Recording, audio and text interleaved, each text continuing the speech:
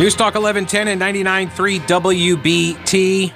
Hour number 3, or episode number 3 of the day if you're listening on the podcast, which is free, by the way, at WBT.com. 704-570-1110, 1-800-WBT-1110. You can also email Pete at thePeteKalinershow.com, and I'm on Twitter at Pete Kaliner, which is where I got this from App Patriot Girl. Pete, I have volunteered to be a poll judge. You can't complain if you're not willing to do something about it. This is what I always say. People get frustrated because they don't know what to do. In the last caller there before the top of the hour news, you know, he had this laundry list of things that Michael was his name, and he had these ideas that, you know, he's written letters and he's not getting any response, and he's making demands like this needs to change, this needs to change. And well, the change can occur by having people staffing the operations too. If all you have, if Republicans and people who are worried about election integrity of any political stripe, by the way, like Democrats, wouldn't you like to make sure that, you know, Mark Meadows isn't running around voting in other places, you know? Then the way you combat election fraud is to volunteer to help administer the elections.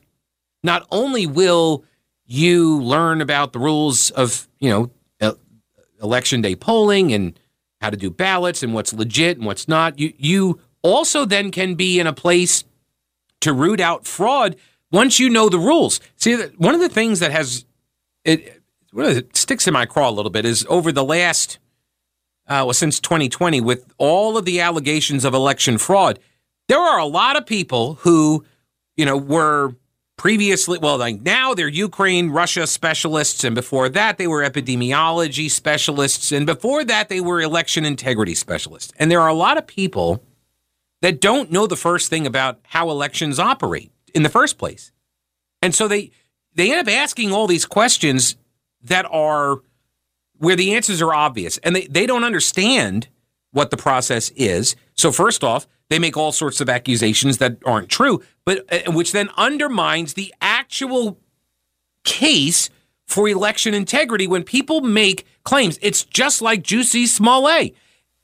The fake hoax hate crimes that people perpetrate undermine the actual victims' reporting of actual hate crimes. So the same goes true with election integrity. People run around like, oh, it's all over the place and it's here and it's there and it's everywhere. And then you easily dismantle that. And then I'm out here saying, hey, you know, we need to be cleaning up the rolls. And now people are like, oh, sure, like the whole election cycle is stolen. And then I have to deal with those counter arguments. The people who wish the system to be as lax as possible so as to be able to find votes where they need them, they will attack me with the weakest argument of my side, quote unquote. So the best way to, not the best way, but one of the ways, because litigation is the other way and new laws and such, but a really good way to help secure the vote is to have people volunteer and even get hired on, because some of the gigs pay you. I mean, it's not much. It's like a jury duty kind of a thing. But they will give you some money, and you get to learn how the election is administered, but you can also be there to be a whistleblower. You could be there to make sure that it's run right. You can help. This is a direct way to help. Volunteer to help administer the elections. Or if you don't want to work for the Board of Elections, or maybe like, cause sometimes it could be too demanding if you got to do like a whole shift, you know, like a 12-hour day or something. That might be too much. You can volunteer with the Republican Party. They're always looking to have poll observers at precincts and such. You can do that too. You can volunteer your services to help fight the thing that is most concerning to you. Is that David? Yes, sir. All right. Hello, David. Welcome to the show. How are you? How you doing, Pete? Hey, I'm good. What's up? I love your show, man. I think Thank you. You're super entertaining, and very intelligent. But I just had a question for you. All right, I'll see if I can meet that standard now. I mean, I only strive for one of those two. I try to be informative or entertaining. I'm with you on this. But if I'm working the polls, right? Yeah. And I can't ask a person for an ID. Yeah. How am I supposed to know that guy's the valid voter that's on the register? Right. Well, you can answer me that one. No, well, you can't. I mean, that's the problem. Right. That's the problem with the voter ID being blocked by the leftists, and the North Carolina State Supreme Court is actually they're deciding this case right now. Yeah. So I mean, I just think you should point that out and keep pointing that out. That I mean, because I can tell you I know for a fact. Okay, read my lips. For a fact, it's easy to vote for somebody else. Yeah, absolutely. All I need to know is the name and their address. Correct. That's all I need to know. Well, and no signature check, because I print my name all the time, or I print whoever's name I'm voting for all the time. Mm-hmm. Well, if you do it all the time, David, I mean, yes, it's not quite as easy as you've just described, but it is almost that easy. It is, Pete. No, yes, David, you go do it. You got to do it. I'm not going to go commit vote fraud, David. I'm not going to do that. Vote for your neighbor and have him vote for you. No, that's still vote fraud. I'm not going to engage in vote fraud. Okay. You should not be advocating that people. You should. I know how easy it is. I am aware of that. I know how easy it is. How's volunteering at the polls helping the integrity of the vote? So what is your alternative? Well, my alternative is to just make sure and go out and vote as many times as you can. So to break the law. If you want to. Vote every early election day. Go in and vote. There's a list online that tells you who doesn't vote in this state. So you're just openly advocating. You're openly advocating for people to commit vote fraud. You don't realize vote fraud doesn't exist. No, David, you are advocating. David, I would not allow somebody to get on my radio program and advocate for breaking of laws. Which is what you're doing. It doesn't exist. So David, don't. I'm not going to let you jump down that pull that escape hatch. No, you're advocating people break the law. I asked you a very, I thought, reasonable question, which was, what do you suggest if you can't verify people's ID? Which, by the way, there are other mechanisms that you could, if you're running the poll book portion and you're sitting at that desk. If there is, you're assuming that the signature match has always been going on because you skipped right past the first time you voted for somebody illegally, right? You've skipped right past that. The first time you go in to vote for somebody illegally, you have to match that signature. No, you don't. How do you do that? How do you do that? I printed the signature. You printed. You spelled it out. You print their name. Right. There is no real signature match. I understand that, David. My suggestion though is that if you are at that poll book and somebody does that, then you can say that signature doesn't match. You get to make that call. That could be done. That's my response to your hypothetical. Now, what's your response to mine? I do have another point on how you can stop it, and that's making sure you vote the right person in the Supreme Court. Well, that's true, but how do you get around the voter ID? What's your suggestion besides breaking the law and voting as many times as possible, which is just the people already voted for the voter ID. And it was. I understand that. That's not. David, that's not responsive. I'm out of time. I'm waiting on you. I've given you over a minute and a half to tell me the response to my question. Can do, Pete. You tell me what you can do. I just told you what you can do. You can go volunteer. All right, I'm running around in circles. David, I do appreciate the call. I'm way late for the traffic. Sorry.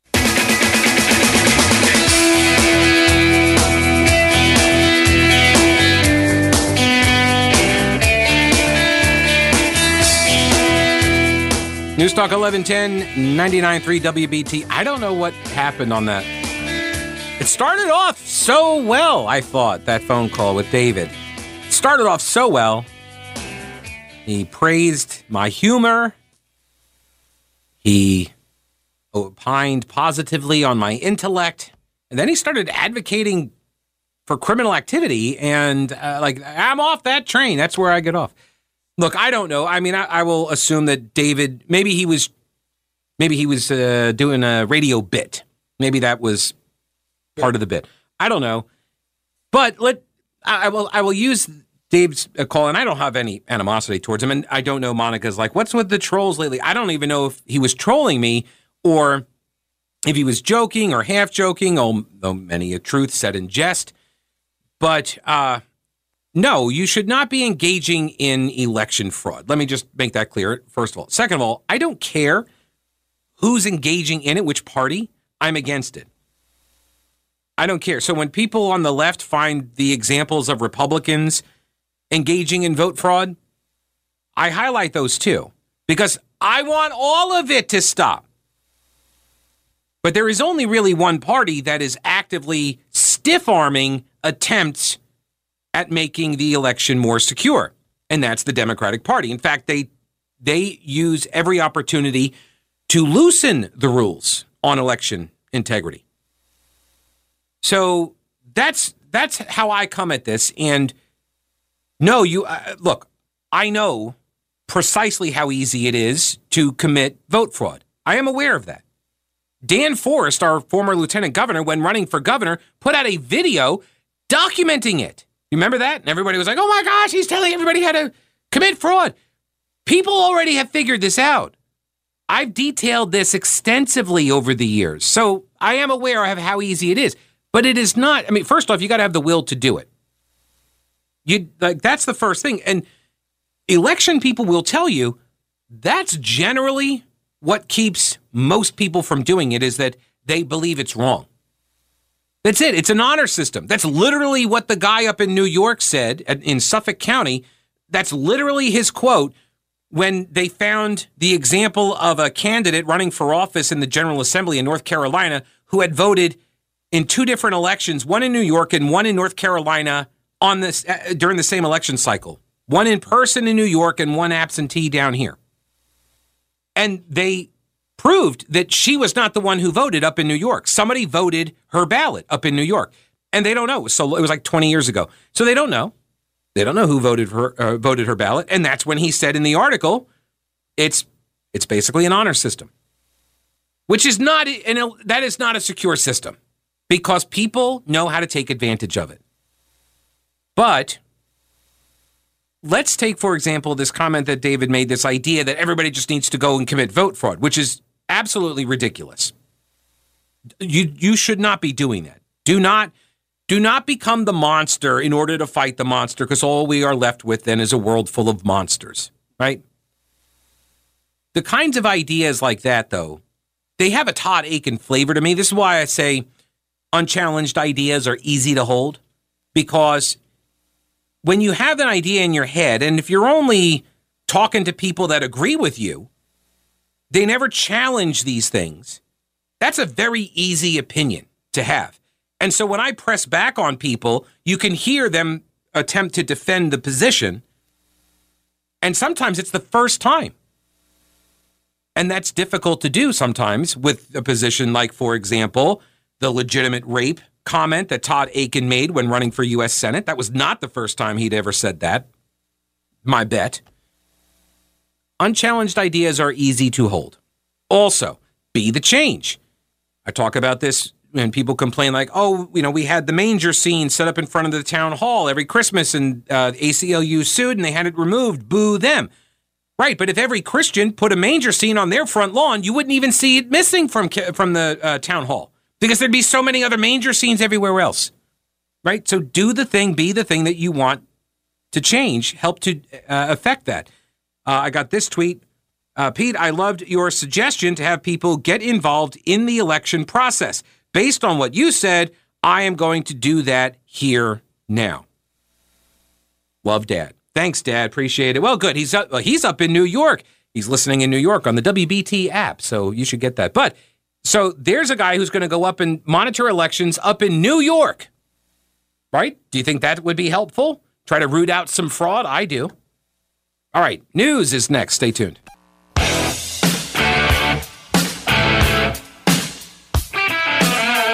News Talk 1110, 99.3 WBT. Another clip here from the interview WSOC TV's Joe Bruno sat down with Patrick Cannon, which, by the way, our own Mark Garrison just got off the phone with Cannon, just did an interview. He'll have that as part of his program this evening, Charlotte at 6. I can't wait. So Bruno had a very good question, I thought, for Cannon. Talking about the gray cloud returning. During sentencing, you said in the courtroom that you resigned the day you were charged to let the business of Charlotte operate without a gray cloud over it. If you win, does that gray cloud return? No. No, it doesn't return. And it doesn't return largely in part because of what I've experienced in the past. You're to learn from your mistakes. I've learned from my mistake. And to date, I'm just simply saying, look, let's look at what the issues are today. Let's concentrate on being able to move our city forward in a way that's going to make a difference for everyone that resides within it. Oh, I wasn't supposed to take the bribe? Oh, I didn't know that. Now I know that, and that was my mistake, so I've now learned from that mistake. Now you could totally put me back in charge of the same, city government where I was taking the bribes. Give me a break. Give me a break. The gray cloud has already returned. Simply filing for re-election has brought the clouds with it. You've already done the damage. You will do more damage. You will do more damage when Charlotte becomes known as a city run by the bribery mayor and re-elected the bribery mayor. Yeah. You will do more damage to the city that you say you love and the people that are in it. Here's the other thing. Is there no other way?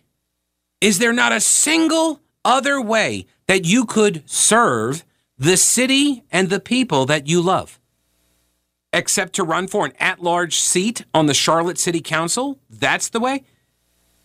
Like, why not get like an appointment or something to a committee? How about work through a soup kitchen or church? Go volunteer with the election. Well, no, that's a bad idea. Don't do that. All right, on Queen City News, QCnews.com, Robin Kennedy also sat down with Cannon, and he said the same thing. He's re-engaging. That's the language he's going with, that he wants to re-engage. Don't call it a comeback from prison. He wants to re-engage because he loves the city and the people. She asks, why should voters trust you, though? Well, because what went on then is certainly something that I'm not proud of. What went on then? No, it's what you did. See, the language that he keeps using here, he kind of goes back and forth on this stuff. Some of the language that he uses is distancing, I've noticed. But what I can tell you is this. That's not Patrick Cannon today. Oh, red flag. Third person reference. You talk about yourself in the third person. I do not ever speak. I don't really know anybody who speaks. Do you? Do you know people who speak of themselves in the third person? That's a distancing thing as well. So it's like you're compartmentalizing that thing that happened to Patrick Cannon. No, you mean the thing that you did. That thing? The Patrick Cannon today is someone who represents a level of honesty, humility, someone that's objective, someone that's grateful and willing to go the extra mile to do whatever I need to do in order to be able to make sure that people understand that I'm looking to put them first in our community to move us forward, to address all those various issues that are before us right now. Where's the proof that you've changed? Great question. Proof only comes when you're able to provide someone an opportunity to be able to show you themselves what that looks like. Well, no, you could say, like, I haven't taken a bribe since I got busted for taking the bribes. Like, do you have some examples? Like, I have not committed any other crimes, something like that. That would be some evidence. That would be some proof. For instance, yeah, let's hear it. If an employer goes and releases you with or without pay because of something you may have done on the job, when you come back, you have an opportunity to redeem yourself, right? To be able to show your employer that you're worthy of being able to take on that responsibility again and do it in a very good way. So, that being said, I still have to be able to prove my worth. Wait a minute. What was this example? That if you get fired, let's just say for embezzlement. You get fired for embezzlement, and then he just kind of skips to the part where you're back on the job after getting fired. Like, why would the employer hire you back after you got fired for embezzling? You got fired for embezzling. You stole from the company. So what? Now the company's going to hire you back. How did that happen? He just goes right past that part of the equation. It's like the memes that you see where it's like, number 1, make the plan. Number 2, bunch of question marks. Number 3, win. Right? Like that's what he's saying here. He's like, all right, I'm going to run, and you can totally trust me. Fill in the blank. I've won your trust. He's asking us to bear the cost for forgiveness. That's what he's doing. And the cost is to the reputation of the city, all of the voters, and the constant nagging feeling that we're all going to have. Wonder if he took a bribe today. To the citizens of Charlotte. And how do I do that? The only way that I'm able to do that is for them to consider reelecting me to show them what I was capable of. No. In terms of the level of services that I did then versus the level of services I can produce today. No. I'm saying no. I'm telling you no. Patrick, if you're listening, if you're hearing this on the podcast, you get it at WBT.com. Comes right to your smartphone, by the way. If you're listening, please, I beg of you, just drop out. I'm saying no. You've already done more damage. Simply by filing to run, you've harmed the city and its people again. You don't ask people in a test of loyalty to you. That's what you're asking. You're saying, oh, well, I want to see if they were to give me a second chance. There are probably an infinite number of ways that you can test to see whether the city forgives you. You know what would be a good way? Donating all the rest of your days to service work in your city. And just go nuts with all of the service and charitable fundraising organizations, stuff like that. Hey, you know what? You're at a sister state. Well, he's not right now because he's running for office, but sister station of us. I would help you do stuff like that. I would. I believe in second chances. I do not believe in putting somebody back into the office whence he came for bribery charges. News Talk 1110 and 99.3 WBT. So, TJ comes in. TJ produces for the Brett Winterble show, which is coming up in mere moments. And he asks the question of, what if Patrick Cannon had done all of the service work, charitable work, and he does that for 5 years, 10 years, whatever? Can he then run for office again after having done all of these done these things to help serve the city and the people that he loves? And my answer is still no. And in the interview that he did with Queen City News, Cannon tries to equate himself to a fellow named Franklin Deese, who is the mayor of Marshville, wrote a book, From Inmate to Mayor. And he's saying like, oh, well, like the community rallied around this guy. They could do that for me. And Marshville's like 75% Republican, and they elected this black Democrat mayor. And so, like, look at this. He can do it. Yeah, it's a little bit of a different story there in that Mayor Deese was young and got arrested for armed robbery, I think. Went to prison, began turning his life around, got out of prison, continued turning his life around, and made great improvements, and then got elected mayor. He wasn't the mayor when he did the crime. You don't ever get that trust back. You can spend the rest of your days engaging in charitable works, and you will be recognized. If the city and the people in it forgive you, you'll be recognized for those efforts in a different way. But you need to bear the cost for the penalty, for the crime, right? You need to bear that cost. You should not be offloading this onto the voters, making us, thumb up, thumb down. It's totally unfair. And it is the behavior of a sociopath, of a narcissistic sociopath, which, by the way, he talks about in these interviews. And I'm not going to have time to get to all this audio, so I will be revisiting this on Monday. This is so outrageous. It really is. It's so outrageous. The stuff that he says in these interviews.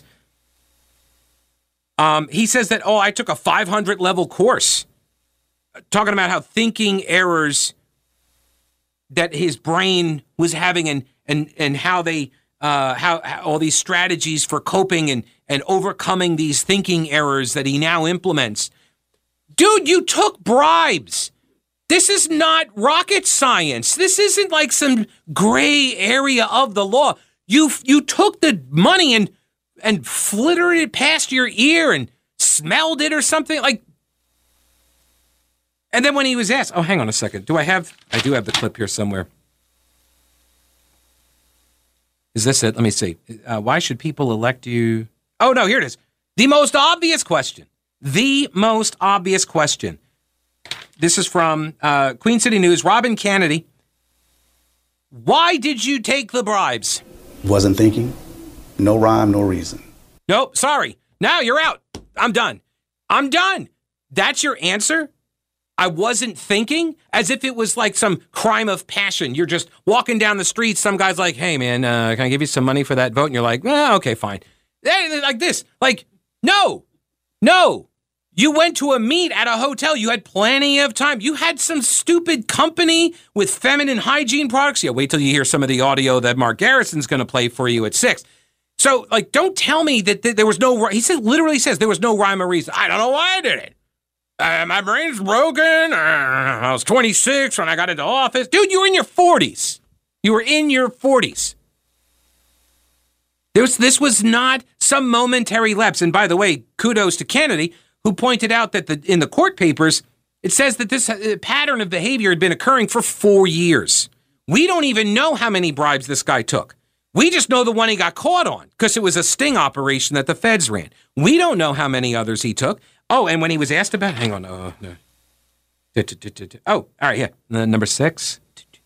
I don't think that 2009, 2014. That's exactly what the court documents say.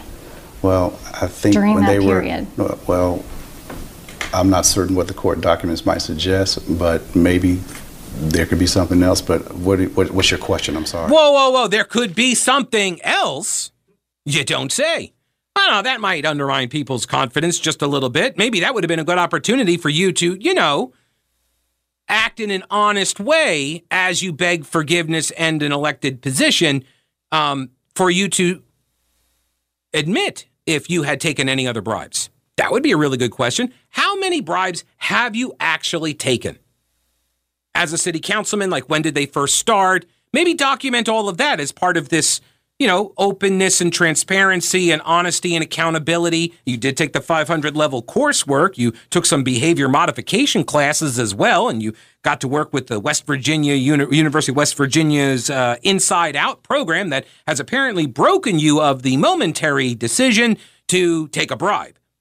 That only happened once. Yeah, I'm not buying it. You don't ever get to go back. That's the answer. That's the penalty. You are not uniquely qualified, more so than any of the other people that are running for office, and simply registering has already done harm to the city. You've already done harm to the city. And maybe nobody is around him to tell him that. I don't know. But also I would point out he's hiding in a pack of candidates. He did not go for a district seat. He did not go where you could get one shot, him versus another guy. No, because he was afraid he would lose that. So he made a political calculation to go at large. So we have a slate.